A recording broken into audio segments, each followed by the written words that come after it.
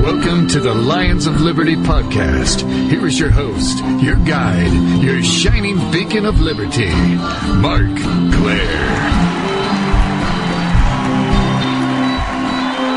Welcome back to the Lions of Liberty podcast. It's yet another lovely day here in sunny Los Angeles, California, because, well, that pretty much describes every day out here. I'm not trying to brag. I've got plenty of sun. I'm close to the beach. It's cool. But I also pay a pretty hefty income tax, a pretty hefty sales tax. So there's pros and cons. There's pros and cons to everything. It's all a matter of perspective. And something else that's also often a matter of perspective is history, or rather how we view certain historical events and figures. You know, for the most part, here in the United States, we view history the way that it's taught to us in grade school. Basically, that history tends to say anything and everything the U.S. government does and says is good. Everything else is bad. Now, I'm simplifying things a little bit, sure. But for the most part, we're taught that the U.S. has always been kind of a shining beacon of freedom, and everything that our presidents have done has been in the interest of preserving that freedom for everybody. And there's one figure above almost any other who we are taught to revere from the very beginning as a guy who saved the Union, who freed the slaves, and he did it all by launching the Civil War, by fighting the Civil War against the southern states, which had declared their independence from the North, much like the founding fathers of this country had declared their independence from Great Britain the prior century. And of course, I'm referring to Abraham Lincoln, also known as Honest Abe. And every once in a while, it seems that, Abraham Lincoln seems to come up again in the popular media, often associated with libertarians, many of which are often critical of Abraham Lincoln, as they're often critical of basically any president in U.S. history. And just last month, there was a segment on The Daily Show in which Jon Stewart had Judge Andrew Napolitano on his show to play a game called The Weakest Lincoln. And basically, he brought on a bunch of scholars to essentially shout down Judge Napolitano, who has expressed negative views about many of Lincoln's actions and policies in the past. So why all this hubbub about Abraham Lincoln from libertarians? What is this all about? Why are so many libertarians often critical of Abraham Lincoln? Clearly, libertarians are against slavery as people who respect individual rights. And didn't the Civil War, for bad or for good, see the end of slavery? I don't think you're going to find a single libertarian that is for slavery. If they are, they're clearly not libertarians. And yet many libertarians, more so than maybe almost any other ideological group, are often critical of this figure, Abraham Lincoln. So what is this all about? We're going to look into this because my guest today is a bit of an expert on Abraham Lincoln. He's an economics professor at Loyola University of Maryland. He is a research fellow at the Independent Institute, as well as a senior fellow at the Ludwig von Mises Institute. He is also the author of several books, including 2 on Abraham Lincoln, which we will be discussing today, The Real Lincoln and Lincoln Unmasked. Thomas DiLorenzo, welcome to the Lions of Liberty podcast. I'm glad to be with you. And I'm happy to have you here today. This is a subject I've kind of wanted to delve into for a while on the show here. And, from an early age, we're all taught about the greatness of Abraham Lincoln, how he saved the Union, how he freed the slaves and all that stuff, invented sliced bread. He's generally a revered figure by people from either side of the mainstream political aisle. So why did you first become interested in further studying this figure, Abraham Lincoln, and how did this prompt you to write your 2 books, The Real Lincoln and Lincoln Unmasked? Well, I was a Civil War buff, so-called, for quite a few years, a sort of hobby of mine, and so I started reading a lot about Lincoln, and I found out that for his whole political career, for about 28 years before he became president, he was almost exclusively involved in the big economic debates of his time, and he admittedly said nothing about the issue of slavery until the mid-1850s. And he was the political son, so to speak, of Alexander Hamilton, which means he was a mercantilist. So he spent his political career, 28 years, off and on involvement in politics, advocating protectionist tariffs, corporate welfare, a national bank run by politicians, He wanted to resurrect the old Bank of the United States that Andrew Jackson had defunded back in the 1830s. And so I thought that would be an entree for me to say something, to write something about the real Lincoln, and because I think all of this had been mostly swept under the rug by historians. And then from a libertarian perspective, I also found out that he was probably the worst abuser of civil liberties in American history as far as politicians go. And that's really saying something. He illegally suspended habeas corpus and mass arrested tens of thousands of northern citizens, shut down hundreds of opposition newspapers, censored the telegraph, and even deported an opposition member of Congress named Clement Vallandigham from Dayton, Ohio, a Democrat, because he was his most outspoken critic in the Congress. So those are among the reasons why I got interested in writing about Lincoln and researching him. And I also make the argument over and over again in my writings that Lincoln actually destroyed the voluntary union of the founders, because after the Civil War, the American Union was much more like the Soviet Union, and it was held together at gunpoint or the threat of violence, whereas it was a voluntary union at the time of the founders. Now, I want to read from the Wikipedia page on Abraham Lincoln, which I think pretty much represents the general view that most people have of him and his presidency, and you can just kind of tell me where this goes wrong. So, according to Wikipedia, it starts off, Abraham Lincoln was the 16th president of the United States, serving from March 1861 until his assassination in April 1865. Nothing to argue with there. And it goes on to say Lincoln led the United States through its Civil War, its bloodiest war, and its greatest moral, constitutional, and political crisis. In so doing, he preserved the Union, abolished slavery, strengthened the federal government, and modernized the economy. What is wrong with that statement? Well, he certainly did strengthen the federal government. War is the health of the state, and it always does strengthen the federal government because the Internal Revenue Bureaucracy was created. We had the first income tax. There were pervasive excise taxes on everything, and the first federal conscription law. And that certainly strengthened the government. That's certainly true. War always does. Of course, his biggest failure, as I've written in my writings, is he failed to achieve what all the other countries in the world did in the 19th century with regard to slavery, and that is end it peacefully without a war. And that includes all the northern states. There were slaves in all the states at the original founding era in America. In Massachusetts, Maine, Pennsylvania, New York, they all ended slavery peacefully. There were still slaves in New York City as late as 1853, for example, but there were no wars of emancipation. And of course, even the Spielberg movie on Lincoln last year got it all wrong.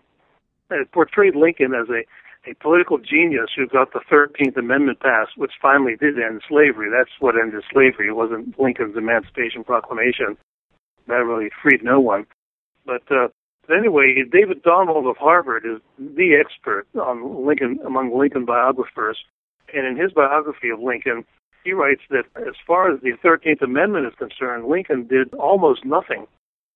Even when the real abolitionists asked him to assist them in getting votes from some New Jersey Republicans for the 13th Amendment, he refused. He refused to help them. And that's just the opposite of the story that Steven Spielberg tells in his movie. And so that movie, even though it was very popular, has grossly misled the people. And one other point I would make is that if you would ever read the Constitution and what it says about treason, it uses the word only. It says treason is only defined as levying war upon the states, the United States in the plural, or giving aid and comfort to their enemies. And the word there is very important there because it was referring to the free and independent states. Levying war on Virginia and Mississippi and Alabama, etc., is precisely the definition of treason in the United States Constitution, which is Article 3, Section 3. And so Lincoln actually committed a grotesque act of treason when he invaded his own country. And those are just some of the reasons why I think that statement from Wikipedia is dead wrong. Well, going back to Wikipedia here, I know you mentioned earlier that, we never really heard much from Lincoln on slavery until the 1850s. And according to the Wikipedia page I'm reading here, and obviously I don't say Wikipedia is the be-all end-all, but I think in many ways it kind of represents what people generally believe. And it says he returned to politics specifically to oppose the pro-slavery Kansas-Nebraska Act, which was, which I guess was supposed to repeal the Missouri Compromise, which restricted where slavery could take place. So, is there any evidence that Lincoln was kind of against slavery before he re-entered politics, like before the 1850s. What do we have about him, his positions on slavery before that time, and how did it change, if at all, as he re-entered politics in the 1850s? Well, just about everybody was opposed to slavery in principle. Robert E. Lee, the general, the famous general, wrote a letter to his daughter calling slavery a moral and political evil wherever it is practiced in the world. So it would not be unusual, but deeds and actions are more important than words. And Lincoln really did nothing with regard to the issue of slavery before he re-entered politics in the 1850s. When he first entered politics, he announced that, and I quote him in my book as saying that my politics is short and sweet like the old woman's dance. Those are his words. He said he's for a national bank, a high protective tariff, and internal improvement subsidies, which was the lingo they used in those days for welfare. That's the language we would use today. And that's why he got into politics. He said he wanted to be the DeWitt Clinton of Illinois in the 1830s. And DeWitt Clinton was the governor of New York State who was sort of credited with creating the spoil system and building the Erie Canal. And he's sort of a masterful public works patronage politician. And that's what Lincoln said he aspired to be. And as far as his devotion towards slavery, anyone listening can read Abe Lincoln's first inaugural address online, where in it he bends over backwards to defend Southern slavery. He and his party only opposed the extension of slavery into the new territories. In that same speech, he endorses a constitutional amendment that was called the Corwin Amendment, named after an Ohio congressman, that would have prohibited the federal government from ever interfering in Southern slavery.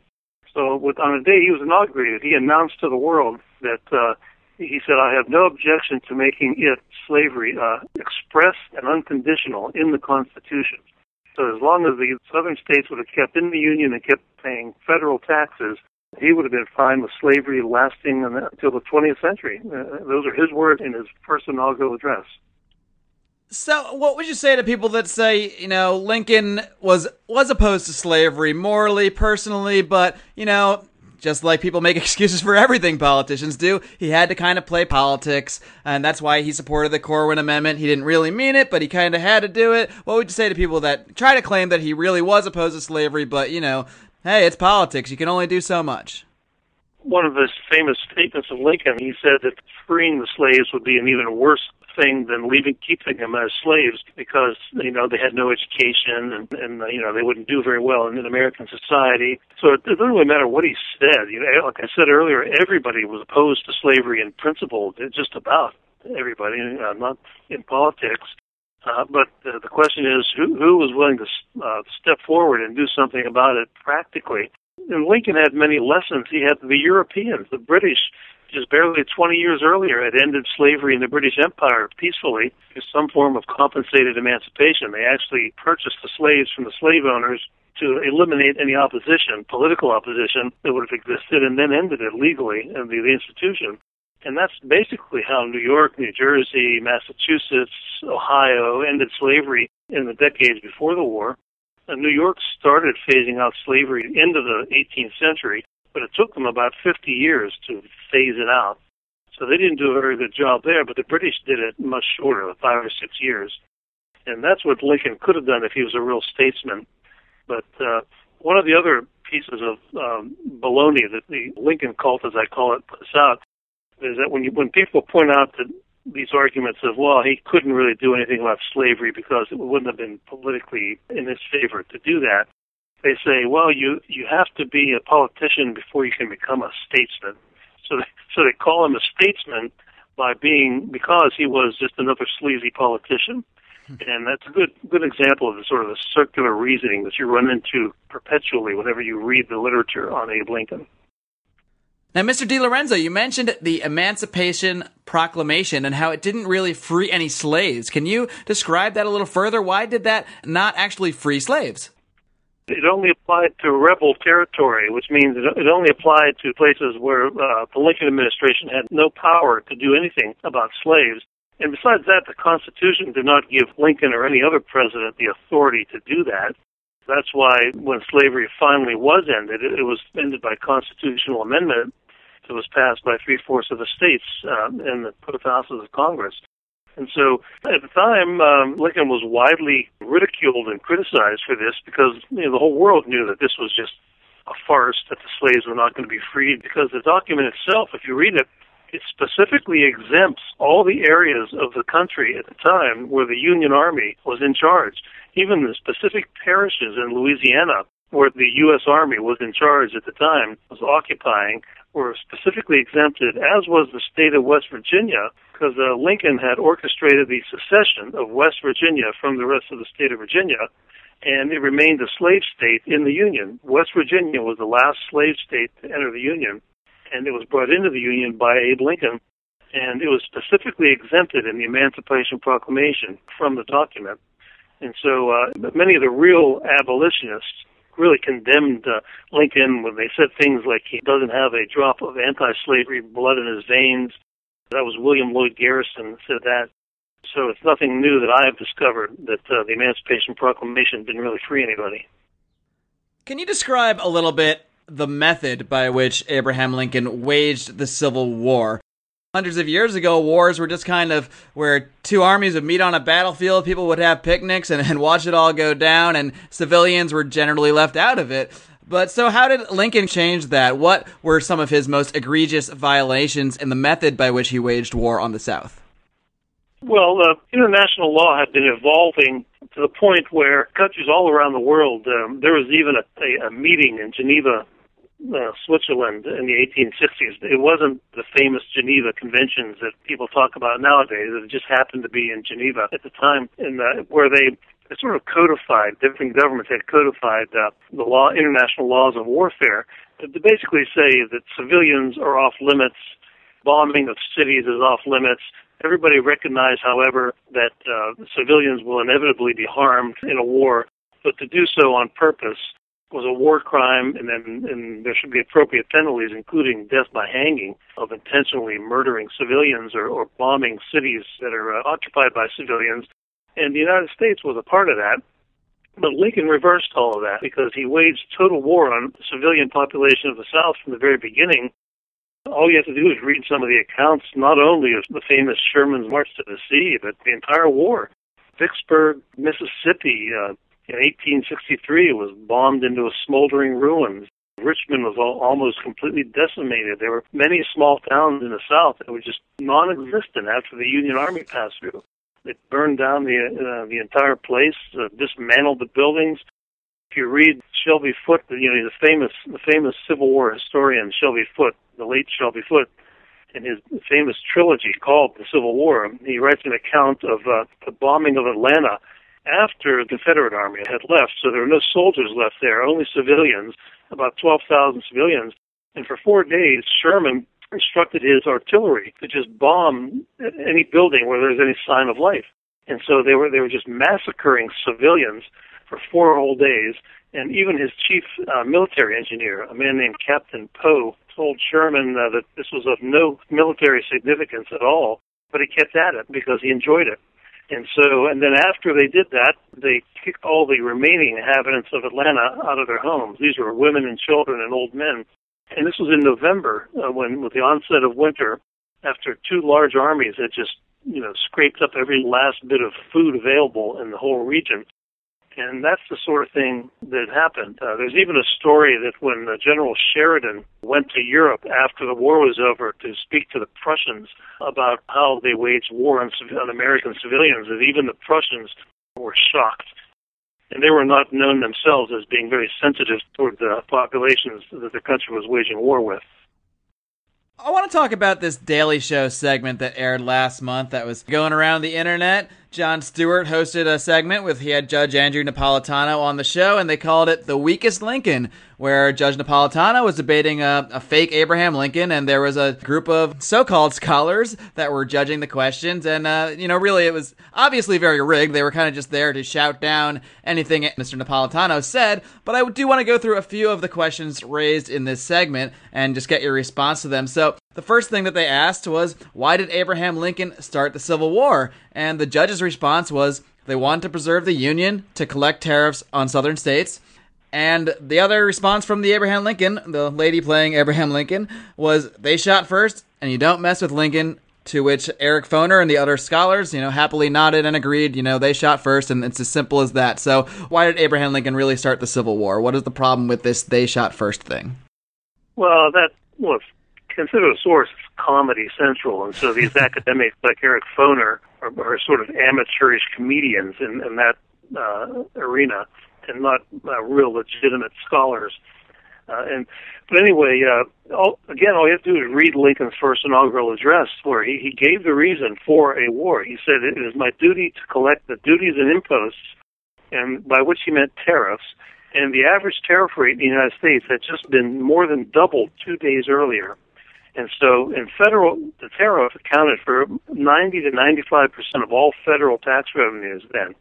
So federal taxes had been more than doubled 2 days earlier. And here comes Lincoln in his inaugural address saying, there will be no invasion and no bloodshed. He used the words invasion and bloodshed. He said, unless a state does not collect the tariff, the duties and imposts. So he literally threatened waging war on his own country over tax collection. So you don't have to look up for any sort of obscure theory about why there was a war. And by the way, the reasons for why states seceded is a different question altogether from the question of why there was a war, because secession per se does not necessitate war. Crimea just seceded from the Ukraine. That doesn't necessarily mean there's going to be a war over it. Maine seceded from Massachusetts during the founding era. There was no great civil war that occurred over that. The Soviet Empire crumbled through a dozen or so different acts of peaceful secession. And so secession does not necessitate war. And so that's why Eric Foner, the Marxist historian, was just being silly and incorrect.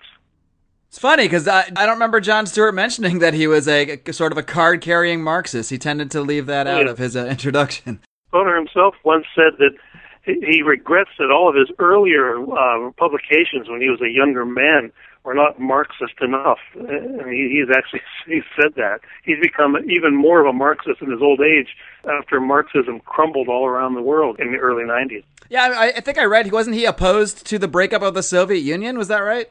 Yes, I wrote in my book, Lincoln Unmasked, I quote a magazine article that he wrote in The Nation magazine in October of 1991. And the name of the article was Lincoln's Lesson. And in this article, Eric Foner opposed the breakup of the Soviet Union. He said it was a noble experiment that no statesman should allow to happen, should allow the breakup of the Soviet Union to happen. And so he advocated that Gorbachev should have done what Lincoln did and brought in a large army and used violence and mass death to avoid the breakup of the Soviet Union. And this is Jon Stewart's expert. Oh, he sounds like a real peach of a guy. Another objection that came up was when Andrew Napolitano mentioned that President Lincoln actually used federal marshals during the Civil War to capture escaped slaves in the North and send them back to their owners in the South. To which point, all of the scholars jointly shouted, "It's not true, it's not true, it's not true." So what about that? Did Abraham Lincoln actually use federal marshals to capture slaves and send them back to the South? Yes, it's undeniable that he did. He enforced the Fugitive Slave Act. In his first inaugural address, he gave an impassioned defense of the Fugitive Slave Act of 1850, which forced Northerners to run down runaway slaves and return them to their owners. And the scholarship, both Tom Woods put out a video on his website, and I wrote a full-blown article on LouRockwell.com citing the scholarly literature on this that says, yes, example after example. Even in Washington, D.C., right under Lincoln's nose, federal marshals were capturing runaway slaves and sending them back to their southern owners during the war in 1863, 1864. So this is undeniable. And it's hard for me to believe that someone like Eric Foner of Columbia University, who has been teaching Civil War history courses at the graduate level for, 40 years, does not know about this. And so if he knows about it and said, no, that's not true, then he's lying. Either that or he's really incompetent if he didn't know this real straightforward historical fact about Lincoln. Mr. DiLorenzo, I'm curious what your response is or would be to critics. I've seen a lot of people that criticize your work as being, they say you're a shoddy historian. They say that you kind of pick and choose your facts to paint Lincoln in a certain light, that you inflate his crimes and sort of downplay, maybe some similar acts from the Confederacy. So what do you say to people like that just say that you were just out there just to make Lincoln, for whatever reason, out to be this terrible supervillain and, you're not really doing thorough research? He was a terrible supervillain. He started a war that ended up killing as many as 850,000 Americans, according to the latest research. And that's at a time when the population of the country was 1/10 of what it is today. So that would be the equivalent of as many as 8.5 million Americans dying in 4 years, being killed by each other. And so, what's to like or applaud about that? And, I proudly admit I'm not a historian. My PhD is in economics, but I can read history as well as anybody else.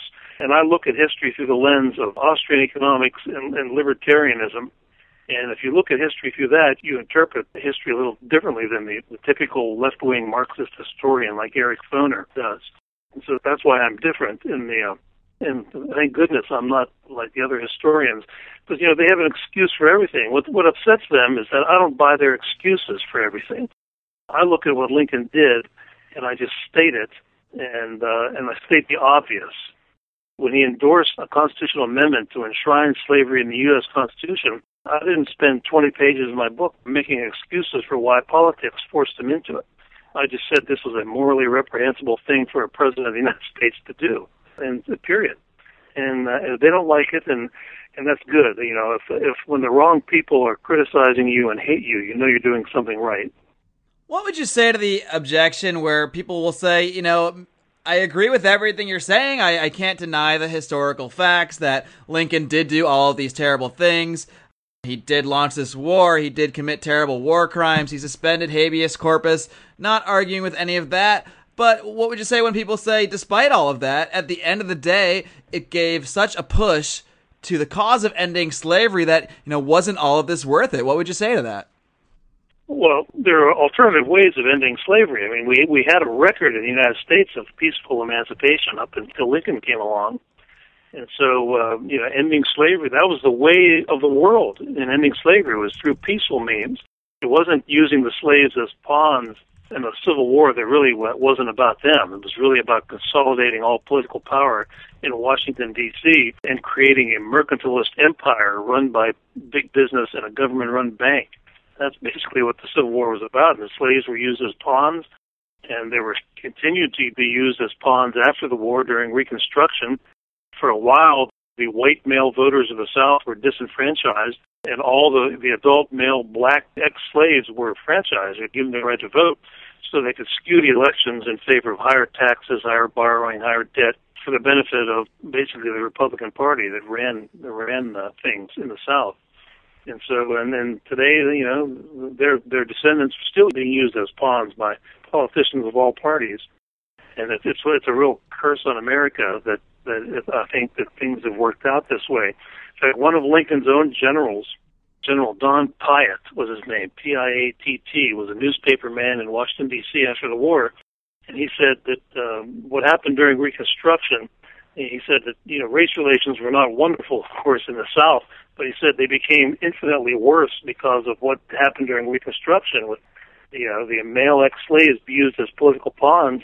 And then all of a sudden, the U.S. government disappears in 1877, and they leave these poor ex-slaves who had been their pals, defenseless against the majority white population. And so, and Don Piatt, the former general, wrote about this, right when the Ku Klux Klan was getting started, and there was all this violence against the ex-slaves in the South. And he was making the case that this probably would never have happened had we ended slavery peacefully like the whole rest of the planet did in the 19th century. Let's suppose for a minute, let's sort of accept the historical line, or the government line that we're told that the Civil War was entirely about slavery. In what situation, I guess I'm wondering, do you think that the federal government would have a right to intervene with, supposed states' rights to protect its citizens? I mean, let's say the tariff stuff wasn't an issue. Let's say Lincoln legitimately wanted to end slavery. and they pass a law saying, hey, slavery is now illegal, but many people in the South did not, just simply refuse to free their slaves. And let's say those state governments also refused to enforce the sort of illegality of slavery. At what point, if ever, could you justify maybe not the same kind of military invasion that we had, but just maybe the federal government going in and specifically freeing certain slaves? Could that ever be justified, in your view? Well, I don't like to deal with hypotheticals. I write about history and economics. I mean, that's not what happens. Nothing like that happened. Nothing like that was proposed to happen. Lincoln himself said many times that his sole purpose is to save the Union and not to do anything about slavery. The U.S. Congress issued a proclamation saying the same thing. So I don't like dealing in hypotheticals like that. But by the way, the famous 19th century libertarian legal scholar Lysander Spooner wrote a whole book called The Unconstitutionality of Slavery, about how the federal government could go about peacefully and legally ending slavery, because making the argument that it is unconstitutional. But he was ignored, and after he was ignored, he wrote scathing, hateful letters to William Seward, the Secretary of State, and Charles Sumner, the senator from Massachusetts, during the Civil War. And so there was a roadmap to end slavery for the federal government to step in and end slavery peacefully and legally and constitutionally, but they ignored it because they chose to use the slaves as political pawns in a civil war that was not about the slaves, in my opinion. One last question, if you don't mind, Mr. DiLorenzo. Our mission on this show is to, and as well as at our website, lionsofliberty.com, is to advance the ideas of liberty. And I know you're a big libertarian as well. So how do you believe that your work on Lincoln and people really understanding Lincoln's presidency, how do you believe that this study of this advances the ideas of liberty? Well, Lincoln is the face of the American state, and it's the key ingredient of so-called American exceptionalism, which American politicians for 150 years have told us it's what gives them the moral authority to do whatever they want to do, and whatever they do is moral by virtue of the fact that it's American politicians doing it. That's basically been the line for the past 150 years, and the whole Lincoln mythology is really the genesis of that. It's really the moral backbone of the American state. I call it the moral and ideological backbone. And I think it's a big house of cards, and once we disrupt this house of cards, then I think more and more people are going to be questioning the propriety of invading country after country all around the world on the basis of remaking them in our image, our sainted image, based on this idea of Lincoln being our patron saint. And so that's one thing. And also it was really the birth of statism in America. The people no longer had control over their own government because the rights of secession and nullification were ended in 1865. And another insidious thing that happened is that after 1865, the federal government became the sole arbiter of the constitutional limits on its own powers through the Supreme Court. Prior to the Civil War, presidents sometimes disagreed with the court, members of Congress did, and citizens of the states nullified various acts of legislation from the federal government. After the Civil War, the federal government itself had a monopoly on constitutional interpretation as it does today. And so you get, one man declaring socialized medicine is in the Constitution after all. How about that? It took him 200 and some years to discover that. Speaking about John Roberts, of course. And so that's the consequence. It's the destruction of federalism that was created by the Founding Fathers and the destruction of the rights of secession and nullification, which were the key means by which Americans were meant to be the masters rather than servants of their own government. Thomas DiLorenzo, thank you so much for taking the time to come on the show today. I greatly appreciate it. Before I let you go, just let everyone out there know, how can they connect with you, keep up to date on all your current writing? We'll, of course, link to your books in our show notes, but how can they keep track of everything else you're doing now? Well, I do a lot of writing on LouRockwell.com, so they can check out the website, and if they're interested in what I've been talking about, they can read some of my past articles. There are several hundred of them there on LouRockwell.com. Thomas DiLorenzo, everybody. Be sure to check out his work. Have a good one. Thank you for coming on the show. Thanks for having me. Take care. You want your kids to meet the champion of the Constitution? What if there was an illustrated book that introduced libertarianism to youth through the story of Ron Paul's amazing life? What if this biography breaks down complex concepts like Austrian economic theory, the dangers of the Federal Reserve, blowback, and non-interventionist foreign policy? What if I told you this book is real and available? What if I told you that school libraries accept donations? What if you donate a copy to your local school library and give hundreds of youth the opportunity to meet Ron Paul? What if you don't? Who will? The book is Meet Ron Paul, and you can get your copy today at lionsofliberty.com/Meet Ron Paul. As Ron Paul has said, there can be no revolution without a revolution in education. Meet Ron Paul and keep the liberty movement moving. Agree to Disagree. Yeah, it's a radio show we have on thenewamericanmedia.com every single Friday at 4:30 p.m. Pacific. Join the show. What do we talk about? Politics, religion, and spirituality. Basically anything you're not supposed to talk about in a bar. You're not supposed to have these conversations inside of a bar, but we have them every single Friday at 4:30 p.m. Pacific on thenewamericanmedia.com. Join the show, offer your opinion, and let's agree to disagree, but let's have a good conversation. Hey guys, Mark Claire here, lionsofliberty.com, where we strive to advance the ideas of liberty daily. We bring you the Morning Roar! That's right, every Monday to Friday we'll have a brand new edition of the Morning Roar, where we provide a roundup of some news stories that you may not find in the mainstream media or even in your typical social media newsfeed. We find stories that relate to the ideas of liberty and provide you with our liberty perspective on them.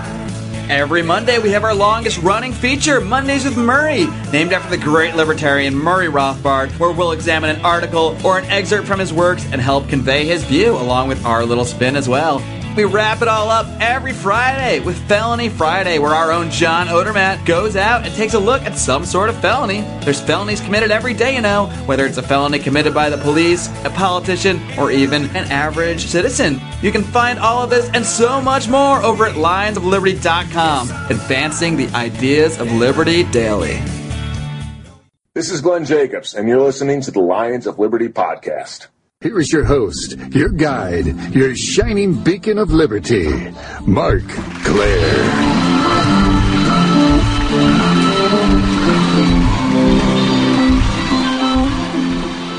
All right, guys, we are back after our little ad break there. Thanks for staying through it. Thanks for listening to our sponsors. Thanks for listening to me. I even stuck myself in there.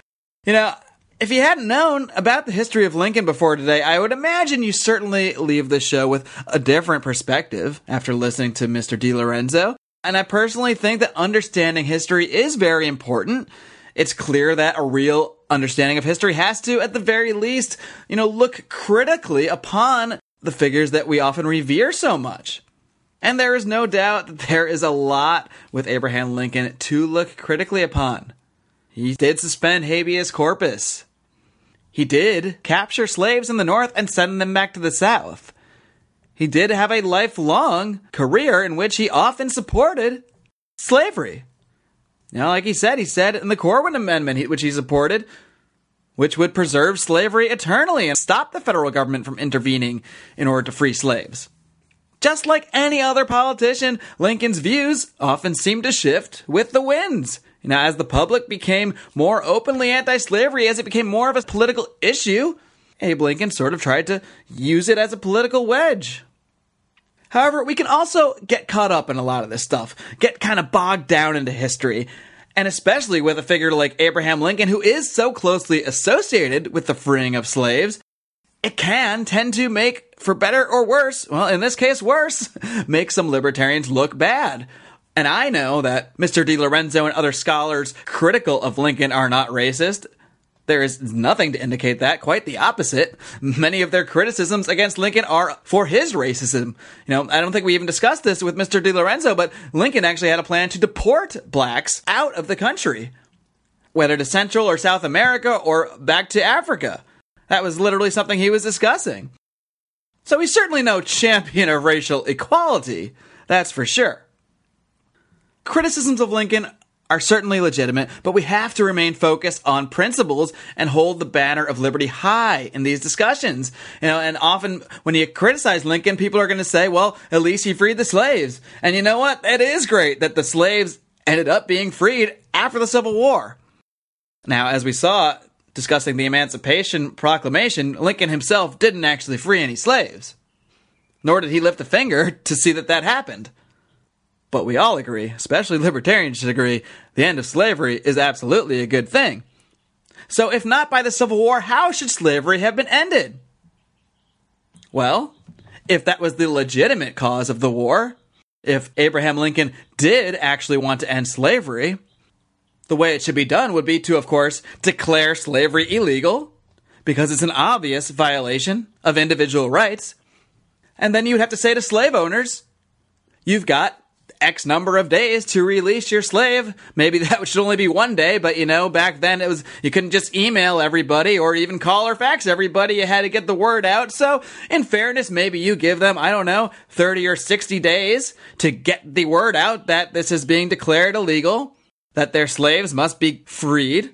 You could still hire them and pay them a wage and allow them to stay voluntarily if they chose to do so. You declare slavery illegal, and you enforce that act like you would any other crime. That means you arrest slave owners.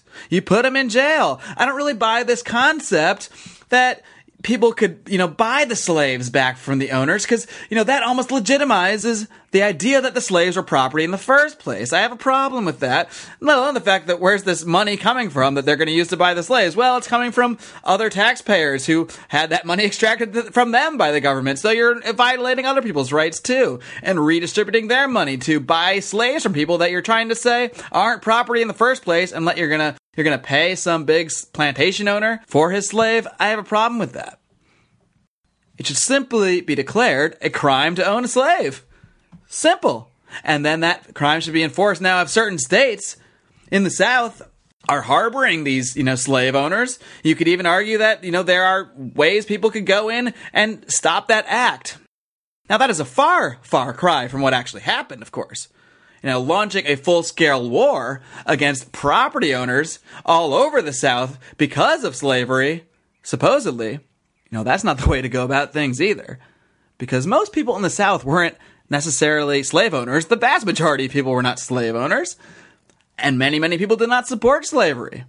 So just the mere fact that they lived in the South should not sentence these people to death. Should not sentence these people to being raped and murdered, as the Union Army did often in the South in their prosecution of this war. The fact is, we need to hold on to principles, and we need to remain consistent. It's okay and beneficial, I think, to look back at history, take down some of these godlike, revered figures a peg or two. But at the end of the day, it's important to remain focused and keep that laser light pointed right towards the principles of liberty. That's what we aim to do here at the Lions of Liberty podcast, at our website, lionsofliberty.com, which I'm always hyping up. So come on by, come check us out, check out our social media, come interact with us. Tell me what you think of my interview. Tell me what you didn't like. Tell me who you want to hear in the future. I will listen. Facebook.com/Lions of Liberty. Hit us up on Twitter at Lions of Liberty. Google Plus if you're that kind of guy. You can find us there too. You can even email me, Mark, M-A-R-C, at lionsofliberty.com if you have an idea, a question, a suggestion, a way you want to get involved. We want to make this thing as interactive as possible, because that's why I do this show. I want to keep these conversations going, and I'm going to keep them going every single week, including next week, when I have a great guest by the name of Barbara Oakley, who is going to be discussing some of her work on pathological altruism, on this idea of, why do people support certain things on a mass scale, certain policies, certain actions? How do they justify these things, even when they can logically be shown that these policies have negative consequences? So I'm really looking forward to that guest next week, Barbara Oakley. I hope you will tune back in for that, and I hope you'll keep tuning back in every week. And above all, mostly, I hope that you will continue to live long and live free.